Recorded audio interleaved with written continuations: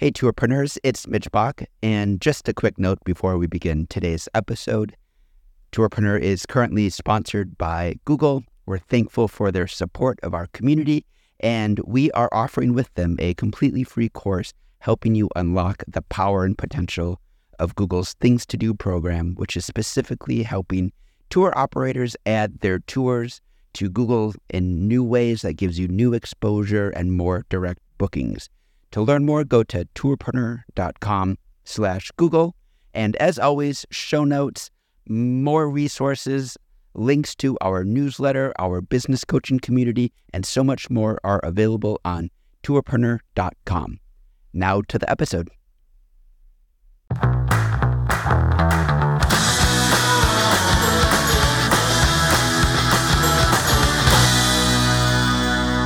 Hi, everyone. Welcome to another episode of Tourpreneur. I'm Mitch Bach, and today my guest is Corey Schneider of the New York Adventure Club. I wanted to talk to Corey because he has built a business that has survived and thrived through COVID and now into our sort of in-person world once again, but with a really different angle than you normally see on your regular kind of walking tour company in a big city like New York. I'm excited to dive in. So welcome, Corey, to Tourpreneur. All right. Thank you for the invitation, Mitch. Appreciate it. Corey, let's just start with kind of the basic outline of what your business is, the New York Adventure Club. Who is your customer and what are you selling to them? Well, before COVID, I would say we organize unique experiences in and around the city geared for locals. Now that's expanded, of course, with virtual, but it's still focusing on niche experiences and topics for international audience. So let's break down that word local. So you started this before pandemic, before it was fashionable to market to locals. That's right. Yeah, this started officially in 2014, but before that, I was personally running around the city trying to explore the city, find myself, find what I was interested in, and I was just kind of pursuing my passions on weekends, going to historic sites or interesting neighborhoods, and doing the research to figure out what was out there and what was interesting. I wanted to be an expert in something, but didn't know what that would be, and I just figured, and I hoped that this journey would kind of help me find my way. Interesting. So it was sort of born out of your own desire to sort of explore New York and figure out what was grabbing you about the Yeah, city. What not born what out of grabbed boredom, you? I'd say. Just when you do the same, when you move to the city, you kind of fall into your own bubble and fall into a routine of doing the same things and hang out with the same people, and kind of wanted to break out of that. And so once I, kind of discovered these sites, so for example, going to, City Island, or, going to, these smaller museums around the city that don't get as much as press as the larger ones, and just seeing that New York really had all of these rabbit holes, and really understanding and appreciating, the motto that, New York is the greatest city in the world. And, you know, over the last 10 years, I continue to to believe that with, and, you know, it's endless. Even at this point, every week, I'm discovering something new, which is great, which is engaging, and, something that most other cities in the world, you know, just can't compare with the depth. I agree. It's not a belief, it's a fact. New York is the best city on earth, and That's yet it it often ends up being sold as just a list of attractions that you have to try to make it through when you are a visitor to the city. So I Mhm. really I mean, you could spend 14 days just going to observatories and museums and all of the things that are in your little city pass booklet. So I like that you've sort of approached it from the angle of the local who is much more of a connoisseur. What I like even more is any business that is built on kind of an emotional need or a human need, right? And the human need of so many people in our cities is, yeah, we're overworked and we lack creativity for how to fill our precious free time. And so I'm wondering when you noticed that your personal boredom cures were potentially a business.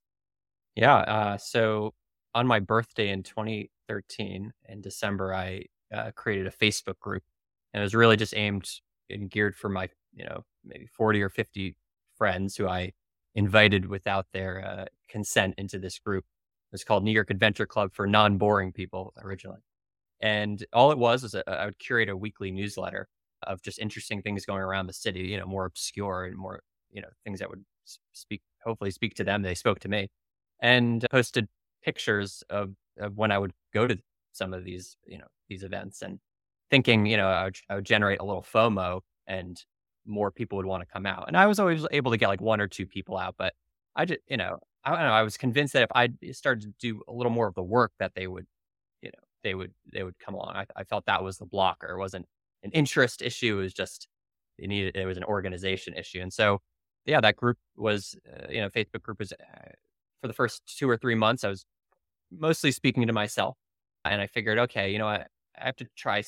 I'll try one last make one last effort to get them out. I'll organize a couple private tours for each week for 1 month.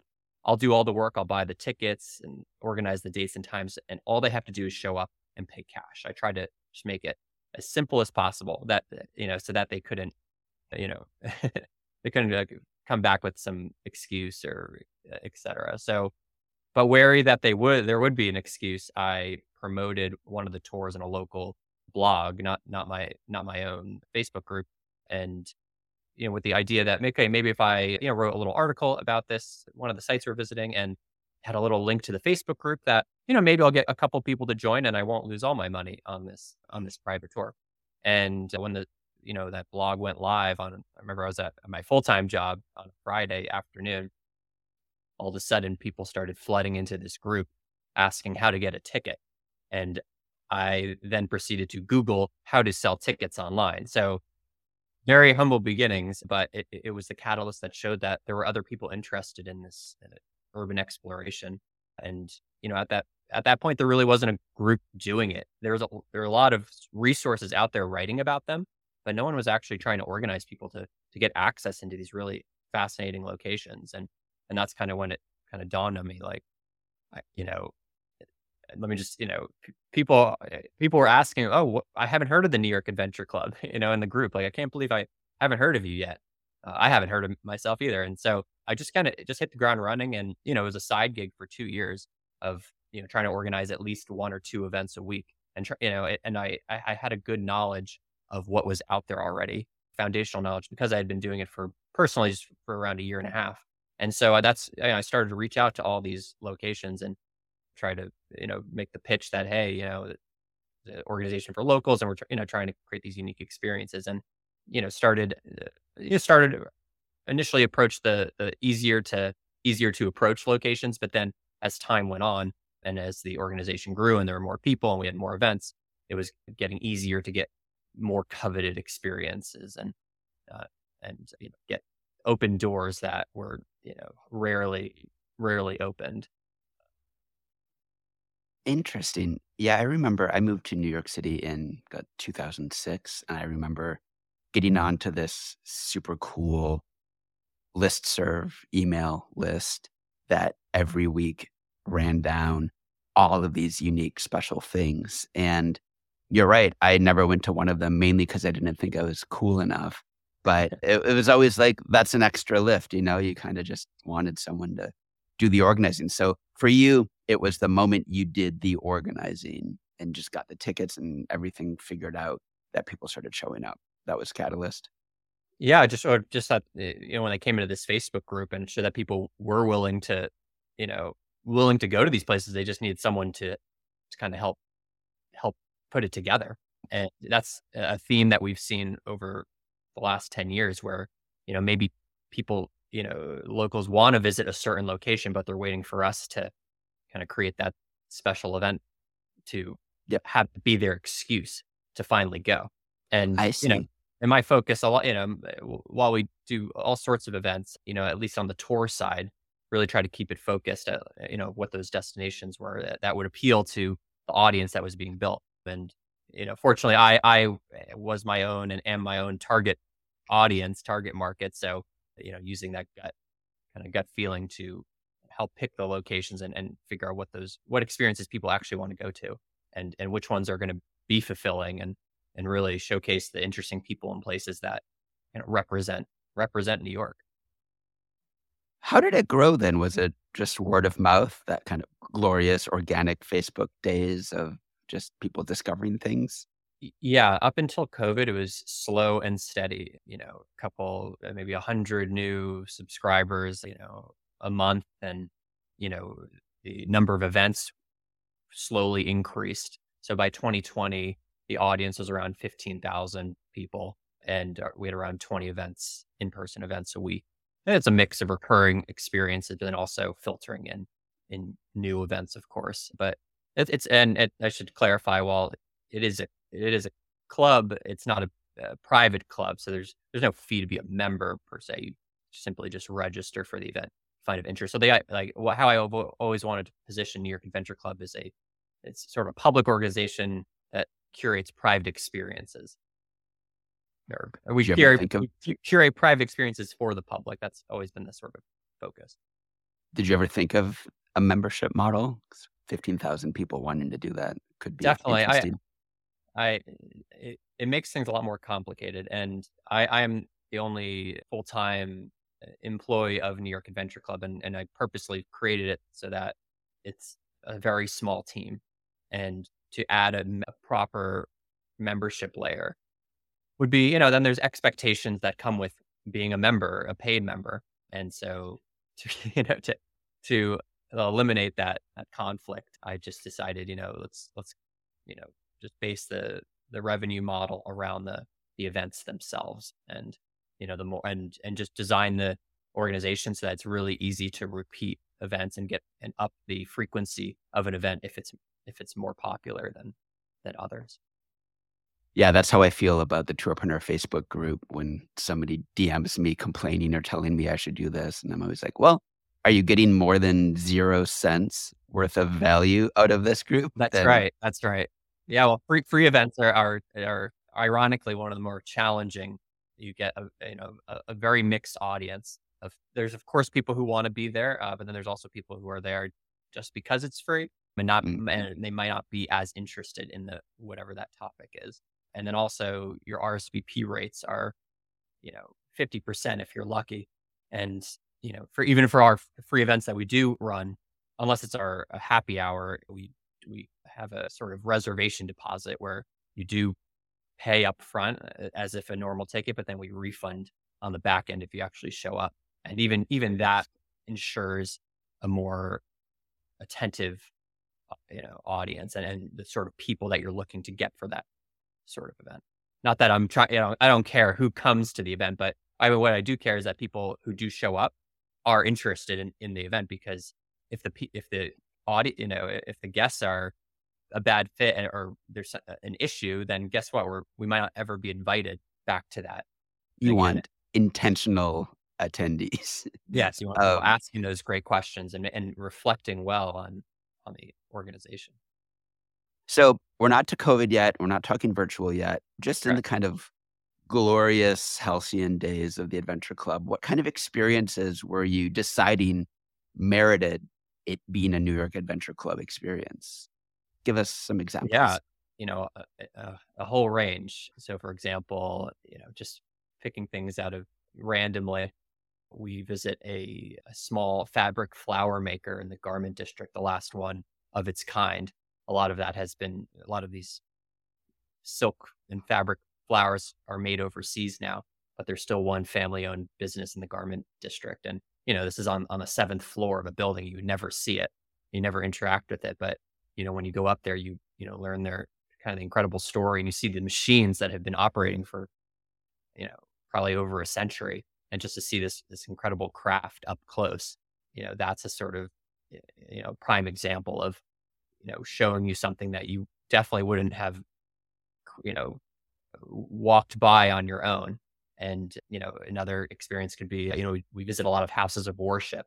So we have a special behind the scenes tour of Temple Emmanuel, one of the largest synagogues in the world, on Fifth Avenue. And, just to kind of walk into this sort of awe inspiring Art Deco, masterpiece is just, it's incredible. It's really breathtaking. And once again, it is a site that I'm sure a lot of people have walked by when they walk, up or down Fifth Avenue, but to go inside, the only people who usually go inside are people who are going in for service or a certain event there. But, this once again, trying to make it as easy as possible where you can just register and, you know, be taken through many rooms and historic sites within that location. So, that's always a kind of a quintessential. We did have, many years ago, we used to have this incredible behind the scenes of Grand Central. So that's like the most coveted events are these special access, let's say a special access tour of a very well known location, right? That's the sort of the pinnacle there. And for a couple of years, we had this 4 hour behind the scenes of Grand Central, and you would go into M42, the substation that powers Grand Central, to underneath the Waldorf Track 61 to the operation control room. I mean, it had all the bells and whistles, but you know over the years, certain events that pop up, unfortunately, might disappear. So that's why a lot of people do try to, when they see a new event in our lineup, they want to go because you never know. And it doesn't that Grand Central is an exception, but let's say we're going inside someone's private apartment, right? And then a year or two later, they move. Like we used to do this event at this guy's apartment. He essentially like had an arcade in his apartment, and so we'd have a sort of like arcade game night in his apartment. But he moved, a couple of years later, and that was it. It's never coming back. So there is, that is the risk for some of these smaller locations or sort of more coveted locations that door might close. And as you can imagine, COVID was a big door closing event that required me to have to restart essentially the whole business on the in-person side and see who was left standing and who was willing to let us in and or lead more niche neighborhood tours that we also have. So Yeah, I'm really impressed at sort of the energy this seems like it would take to discover not only these places, but then forge the relationships necessary to gain access. How did you go about doing that? Did you just go up to someone at Grand Central who was like, "Hey, I'm special. Can I go into this yeah, incredible hidden gem that every tour guide talks about?"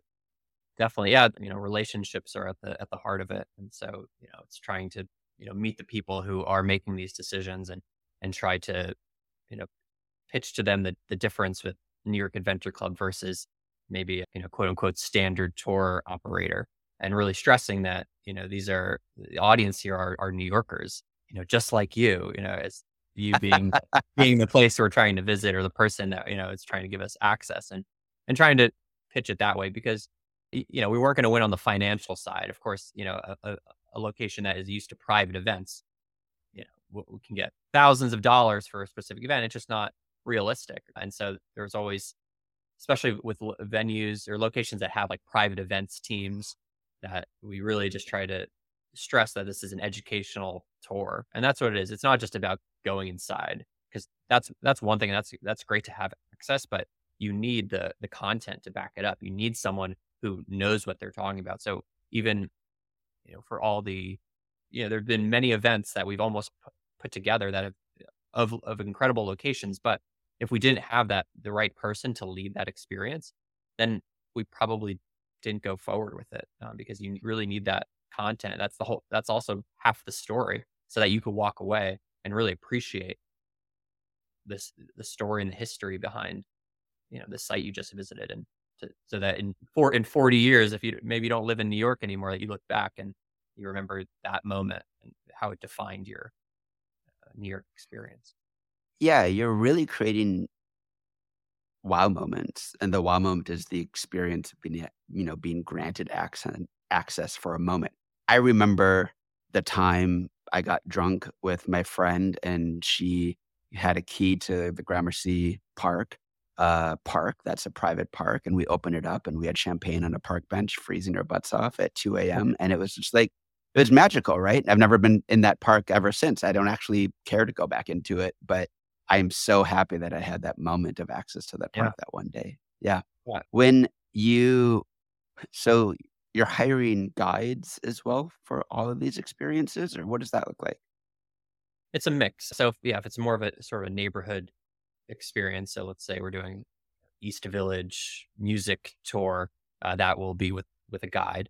If we're visiting, let's say it's a private institution, the tour might will probably be led by a staff member of that institution. So, for example, we visit the Whitney studio, the original Whitney studio, which is at the New York Studio School in the Village. And so that tour, for example, is led by a staff member of the school, and who will arguably be the most knowledgeable of at least the history, and then also the school's history. So it's a hybrid of of working with independent guides, but then also working with these institutional leaders, and we also work with authors. So it really depends on the what the topic is. If it's an author who focuses on one subject, then we'll work with them on in-person events as well if they're in the New York area.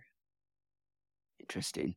So let's dive into 2020 Yeah. and beyond. So you lost, like all of us did, access to anything physical. Was it a pivot to virtual, and how did that look and how did that go?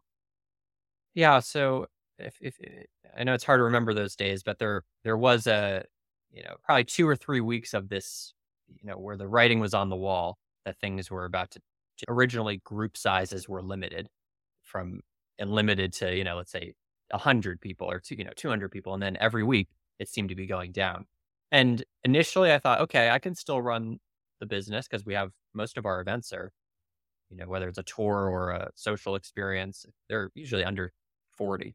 But then, then there are caps around there. And then, then I was speaking with I remember speaking with my brother, and like, he was like, even if this were, COVID were to go away today, like there's still going to be lag time, where people won't feel safe and for a period. And kind of made me realize that, okay, I need to figure out what virtual looks like for New York Adventure Club, because I had never thought about it. No one had ever really thought about at least paid ticketed virtual events for their companies. It wasn't a thing. There wasn't the network adoption by everyone, right?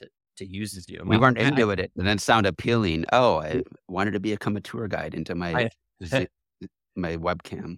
I know, right? And well, it's funny. I had Zoom on my computer, but I only used it to I used it just as for like calls, international calls with one other colleague. Like I didn't even think about to use it for video. So these are sort of novel concepts. But yeah, so I had to think about what virtual looked like, and the another phenomenon was that my calendar was being completely wiped out. Like there were no events, there were no meetings, which was nice for a little bit as a small business owner to not to see an empty calendar. It was nice for a little bit, but that I had nothing to do, and all the event partners I worked with had nothing to do either. Right? We couldn't do any work, and so once I figured out what the most convincing type of product would be that people would pay something for, then I turned around and started to talk with everyone I worked with and say, hey, we have this great in person event. Let's say it's a tour. How do we adapt this for virtual? Like, what does that look like? And so the lowest hanging fruit, we had started a in-person lecture series that the fall, of 2019. So those are the first people I reached out to because that seemed very obvious. Instead of presenting inside a lecture hall, just do it online and you already have the presentation slides. Great. Then the next step were tours that we had of like a neighborhood tour. Okay, can that guide lead a virtual lecture of that topic? And then the more complicated ones were, how do we convert this Japanese tea ceremony into a virtual experience? How do we, convert a murder mystery event into a virtual one? And so once again, had Can I there, can yeah, I go can ahead. I stop you there and ask you that? How do you Sure. turn a murder mystery into a Zoom Well, presentation? we, kind of was like a hybrid of kind of like work like trivia in a way where, Uh-huh. content was shared via slides and little videos, and then teams would huddle with their virtually to go through the questions and try to figure out the answers of who killed who.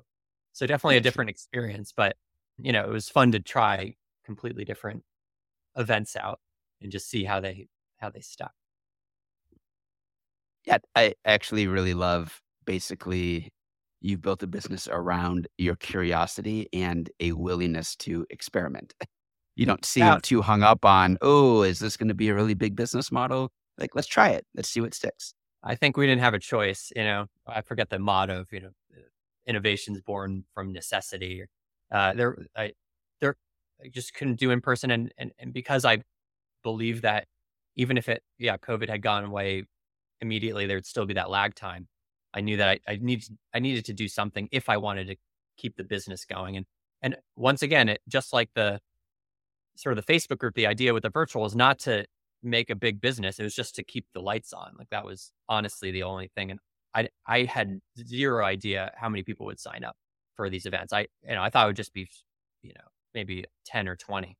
But, I think it was a mix of being able to act quickly and work with the event partners and they were all on board, which is they are they are very as much of the business as I am because I depend on all of these event partners from tour guides to museums to help, create the content, or to run the content. So once again, no one had anything to do. So they jumped in and said, "Hey, let's try it."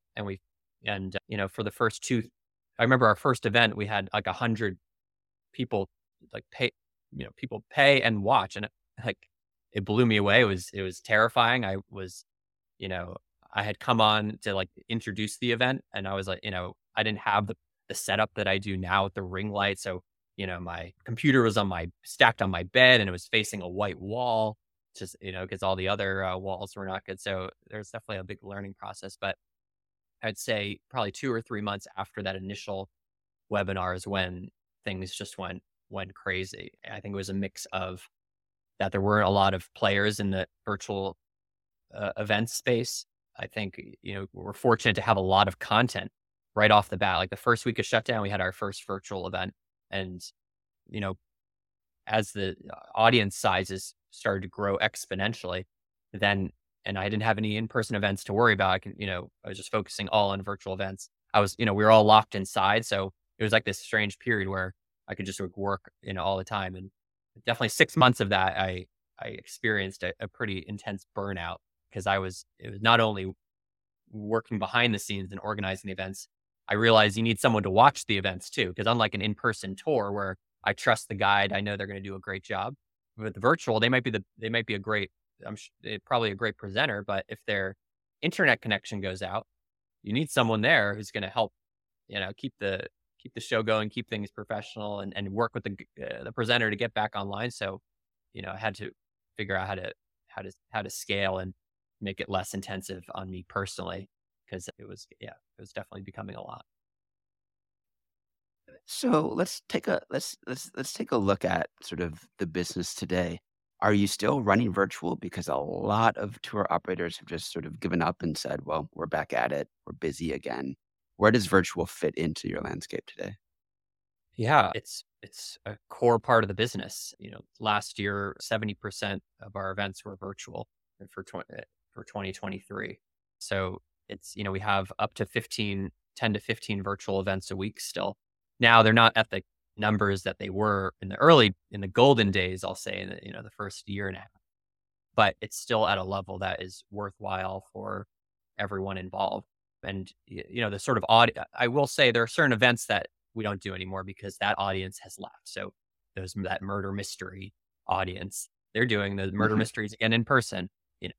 Those trivia, that sort of crowd, they have left. But the crowd that has stuck around and what comprises the kind of core audience of virtual are the is the lecture crowd. So the people who enjoyed going to lectures in person enjoy probably more going and watching it virtually because I mean there's just so many reasons. One, you could do it from your home. Our standard policy is to keep the replay open for 1 week for most webinars. So hey, they can't watch that night, they'll just watch a couple days later. So there's that flexibility. There's the sort of the seemingly one-on-one experience. We have a Q&A at the end, and you're only seeing the presenter, at least for our view. So it seems like it's almost like a personalized experience. And you don't have the you don't and then from the organizer side, it's a huge difference. First for the presentation itself, you don't have to worry about any technical or I should say, you don't have to worry about someone interrupting, that phone going off. You don't have to worry about capacity of the event. security or who's checking people in. With virtual, is you have one person, we have a moderator for each event and the presenter, and that's all you need from the back end. And then you can have whether it's 100 people or 1,000, for the most part, it runs the same. So that's the big advantage of virtual. And so a lot of pretty much all our content, other than there are some exceptions, are more of the lecture style. So through that, we've connected with just incredible educators, whether they're art historians, tour guides, authors who maybe, yeah, let's say authors who written a book on an incredibly fascinating topic. Some of them have commented they've made more hosting webinars than they have with book sales.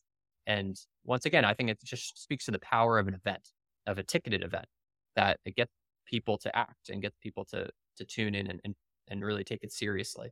And so the people who do show up and who do pay, even if it's not that many, are going to be really into that topic or really want to learn about that topic, and whether for entertainment or for their own education.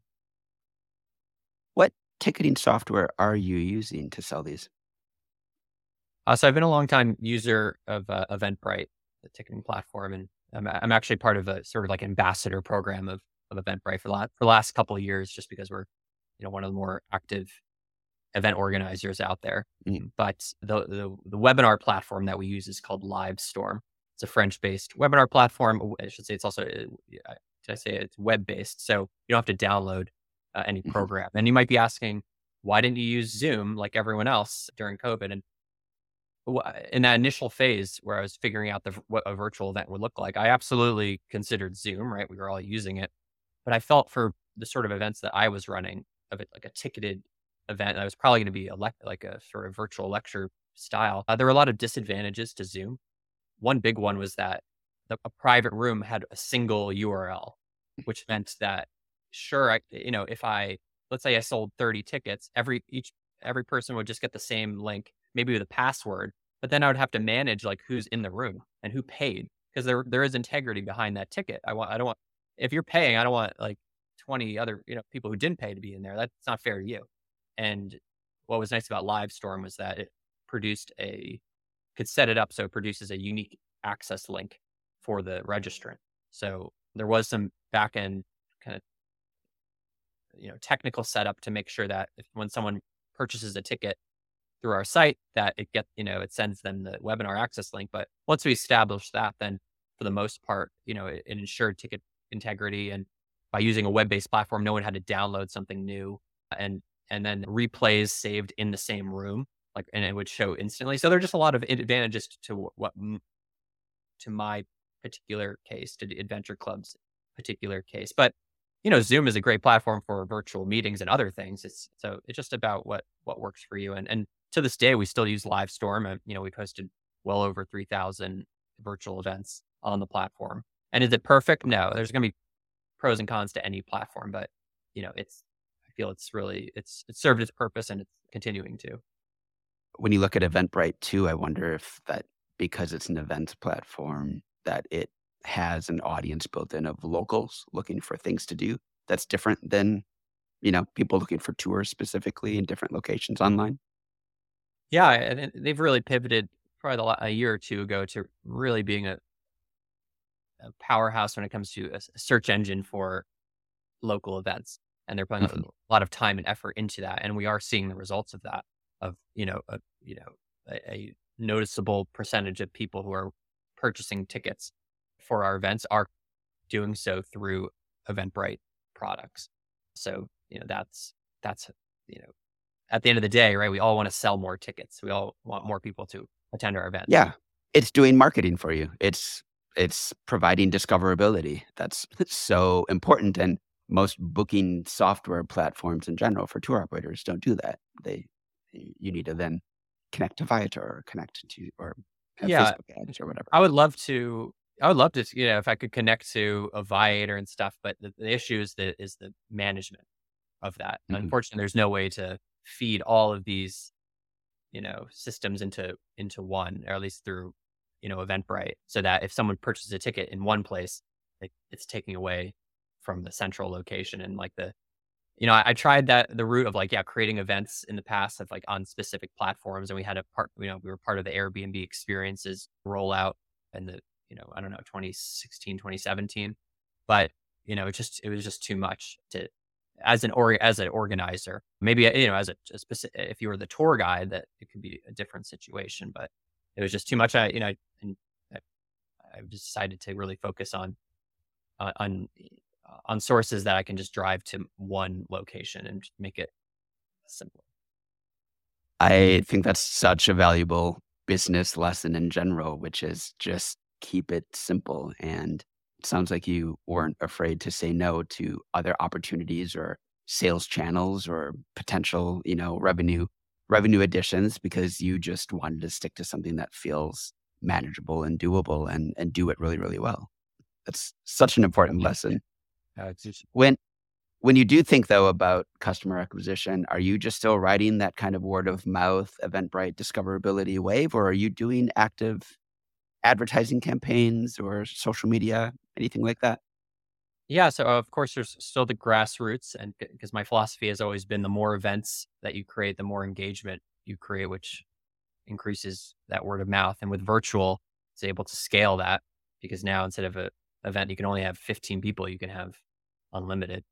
But we do have several paid Facebook ad campaigns going on that, maybe promote our in-person events or our virtual events. And Facebook has been, yeah, that's another podcast of trials and tribulations of Facebook. But to give you the mini story arc, they probably around 2020, 2019, they went all in on events and really want to, make it a great experience. And initially it was great. Organically, especially in early COVID, some of these Facebook pages that would just, we post through our account, like some of them would reach literally over 1 million people. It was incredible without having to pay for it, which is great. Then Facebook decided to be a ticketing platform in themselves. And so in order to pay through Facebook, now you had to use their service. So that was a huge killer. And then they changed their algorithm, and any free events were not, didn't really go anywhere. Then, we started using paid ads, and initially it was like kind of a bust. It wasn't until recently that success we've seen with they've rolled out with this Advantage Plus tool, which is like just like a better remarketing marketing tool. And so far, for the sort of select events that we've used it for, have seen enough promising results to really increase the ad budget. So we're spending a certain amount per day on all these different buckets, and and making sure that our ROI is, of course, yeah, at least 2x. Otherwise, it might not be worth it. There's But a it lot of R for your I. are, yeah, yeah, exactly. So, but it, always looking for those sources and those other maybe communities of people that our events will appeal to, because that's always been a big driver, is finding those, tapping into those other communities that, if they knew that your events existed, you would, gain a whole new population of people, and who hopefully will on their own want to, do more events with you. Speaking of communities, who are those individuals still taking your virtual tours or lectures or experiences? Yeah, so I'd say it is the lecture crowd. It might, skew a bit Old people? older. Yes, absolutely. But, you know, they had to, I really commend them because technology is not as intuitive for older demographic as it is for people who grew up with computers. And once again, just like with in-person events, we try to make it as simple as possible on the virtual side so that you purchase a ticket and you get your access link. In a perfect world, everyone would get their access link, and there's still friction with technology that is out of our control, unfortunately. But we try our best to make it as simple as possible for, people where computers might not come as, you know as come in as a in first, whatever I'm trying to say. It doesn't come intuitively. But some other events that we do lead that are different demographic virtually. We have a whiskey tasting once a month where we send your kits are sent out to people's homes, and so through that we see a whole range of people signing up. We see families and friends all signing up for it so that they can kind of partake in this shared experience virtually. And that's something we'd see for like when we're doing the murder mysteries and those sort of events that, these events are able to bring people together who don't live together, but participate in this shared experience.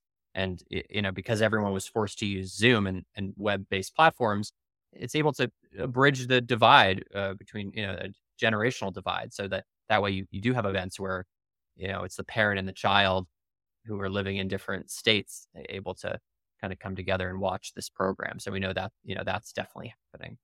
We also see people who, maybe they're educators themselves or historians, and they're watching a program on, let's say the story of London, and they want to, they want to see, learn some more information, or if it's, one of the many Gilded Age events that we lead. I should clarify or specify that while we host a range of virtual topics, there are certain topics that do better than others. And so the biggest one, the biggest subcategory revolves around the American Gilded Age.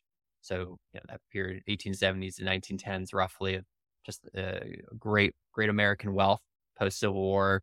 And with that wealth came large fancy houses, drama filled families and industry titans. And there's just such a fascination around that period. Hence, the Gilded Age HBO series that has been, very popular. But the community of Gilded Age lovers precluded the TV series. But so you'll probably notice a lot of events are Gilded Age related, and that's not uh, by accident. Chance. That's really interesting. I mean, I love the idea of actually going out there and seeing which kind of niche groups or, affinity groups based on certain topics that your destination might be really good at sharing the Yeah. story of. Are you still basically exclusively centered around New York themed? Is there any thought of expanding to other cities, or what's your philosophy on that? Yeah, so the virtual events, while they initially started with a more New York focus, just because that's who we worked with, like New York guides, et cetera, it Mhm. quickly expanded. And so that if you visit our virtual event site, you'll see that, you know, there's of course some New York centric events, but then there's topics that are have nothing to do with New York. So how to dine like a Victorian, architecture of 50 towns in 50 states, or something about Hitchcock. So, the topics range, and that's been the sort of international expansion. And we work with presenters both here and abroad. So we have French presenters, Dutch, from the UK. So able to really have this great diversity when it comes to content. Famous archaeologists who are in the field and, talking about the history of King Tut, but then also showing their work in Egypt. So it's really, virtual really opens the doors for some really interesting topics, experiences, and connecting with people that you would never have connected with for in person. For in person, yes. Before COVID, the idea was that there could be an adventure club in every city, but the financials weren't there to really support that idea. When COVID, you know, happened, and then our virtual event numbers started to really sort of skyrocket, there was I did think about that. I was like, oh, this is interesting. This could be like the way the business of Adventure Club is the virtual, and then it allows us to have in-person communities in other cities, more of like a loss leader or just, that sort of approach. But I said, okay, let's wait until the vaccines come out, because there's talk of the vaccines. And it's like, if the vaccines come out and the volume is still, in the stratosphere, then sure, yeah, let's give it a shot. But if it doesn't, let's not do that. And so, as you can imagine, when the vaccines came out, pretty quickly, those average, those monthly numbers started to really come down. Changed. So change, and I'm glad I didn't make any kind of drastic, sudden moves, because it would have put me in a very stressful position. And while it has come down significantly from those larger days, I didn't expand too early. I didn't grow my team. So, you know, not there's it was a great period. I appreciated it. But now, just charting forward, where for in-person events, we're going to stick to the New York area for the meantime. But we are partnering with some other tour operators or other operators that do go a little farther out. So, for example, partnering with an owner of a private Pullman car, and they're going to do a solar eclipse event where they're going to go from New York to Niagara Falls during the solar eclipse in April, and on a this vintage sort of 1950s car. And so you know that's great because essentially pass them off to the train conductors, and they get to take this multi-day trip, you know back back and forth between Niagara Falls. So those are the sort of partnerships. And we work with another operator who does like ski trips and apple picking and stuff. And in the early days, I used to organize sort of charter bus experiences. But for anyone who organizes charter bus experiences, if you don't fill the bus, you lose a lot of money. So Yeah. Yeah. I experienced that firsthand. Right, I organized what I thought were these great New York brewery. I had a New York brewery trip up the Hudson, and one of like in the Bronx used to have multiple breweries. And so what a great idea, right? Have a bus trip where you go to different breweries. And, after having a bus for 50 with only 5 people on it, that's when it's probably not meant to be. So I'll partner with other people who focus specifically on that. Yeah, and those bus prices have only tripled since then. I'm Corey, just to wrap up, this has been fascinating and I think a fantastically fruitful line of thinking for tour operators who are looking at all the different ways that they can connect with their locale and also locals. What has helped you along the way as a business owner? What resources or people or books or anything? What's been a guide for you?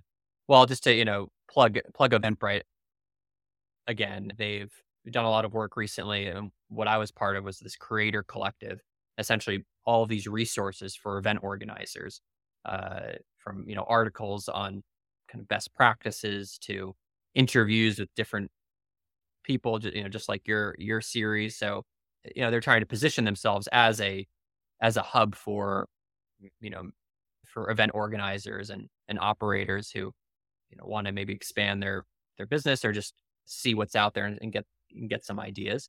I think that could be a great resource and probably a quicker one, right? So something that I probably would have dove into if it existed when I was building my business. I think just through my business, it's been a slow and steady rise. So because I've had the luxury of time, I've been able to learn through trial and error. So, those events that I ran that I thought would be great, and then they weren't great, or they weren't marketed well. Like, okay, how can I adjust that? So it's a little more like learning on the fly. And of course, the people I work with, other event partners you know, are people I listen very closely to about what sort of events that work for them, or what they're trying to achieve. At the end of the day, you want it to be a win-win situation. So whether that's me working with a private institution, or if it's a tour operator working with a private group, really just figuring out what exactly they want. I think that's like half the battle, and then being able to just kind of present them options. As far as resources, like for my own sake, for finding these hidden gems, I'm reading all of these different local publications. I'm signed up with all these newsletters, so like the Skint, for example, or Nonsense NYC, or uh, Nonsense, that's the one I yeah, was on, yeah. yeah, Yeah. definitely. Obviously, there's time out. Facebook used to be the gold standard. This is back to our story of Facebook used to be great for events. I left out the part where they just abandoned it because it didn't make billions of dollars, and so it's worse off than it was before. But searching for upcoming events was the best. You could filter. Everyone was using Facebook events. I think we talked about this even earlier, and unfortunately, that has splintered. So it's once again, yeah, things are coming and going. So you have to always keep your eye out. But for me, it's like following those local sort of publications, and word of mouth is huge. Like tapping in your community is the best way to learn about new experiences and to have that introduction. Even this week, someone introduced me to one or two new potential event partners, and maybe on the virtual side or the in person. So, as you grow your community, you know, if you're going for public events, that, if you're focusing on the event, which should be the most important part, and making sure it's a great experience, that the people who go on it will be encouraged to help you out, or to connect you with others who will open more doors. And so I think it's just so important to keep an open mind, and just really focus on what you're providing. Is it really, the best it can be? I think a lot of, yeah, unfortunately, well, some, operators, maybe more geared for tourists might just think about, oh, I just need to get them in and out, or, you know, make it quick. But, you, at the end of the day, you really want to make sure it's a lasting experience, so that, there's, you know, you gain fans along the way. I love it. Fantastic words of advice, fantastic insights, and a great way to end. So, Corey, thank you so much for taking your time to Hey, share your thanks so much. insights with the tourpreneur community. It's great to chat with you. Can't wait to read up on your or listen to your next podcast.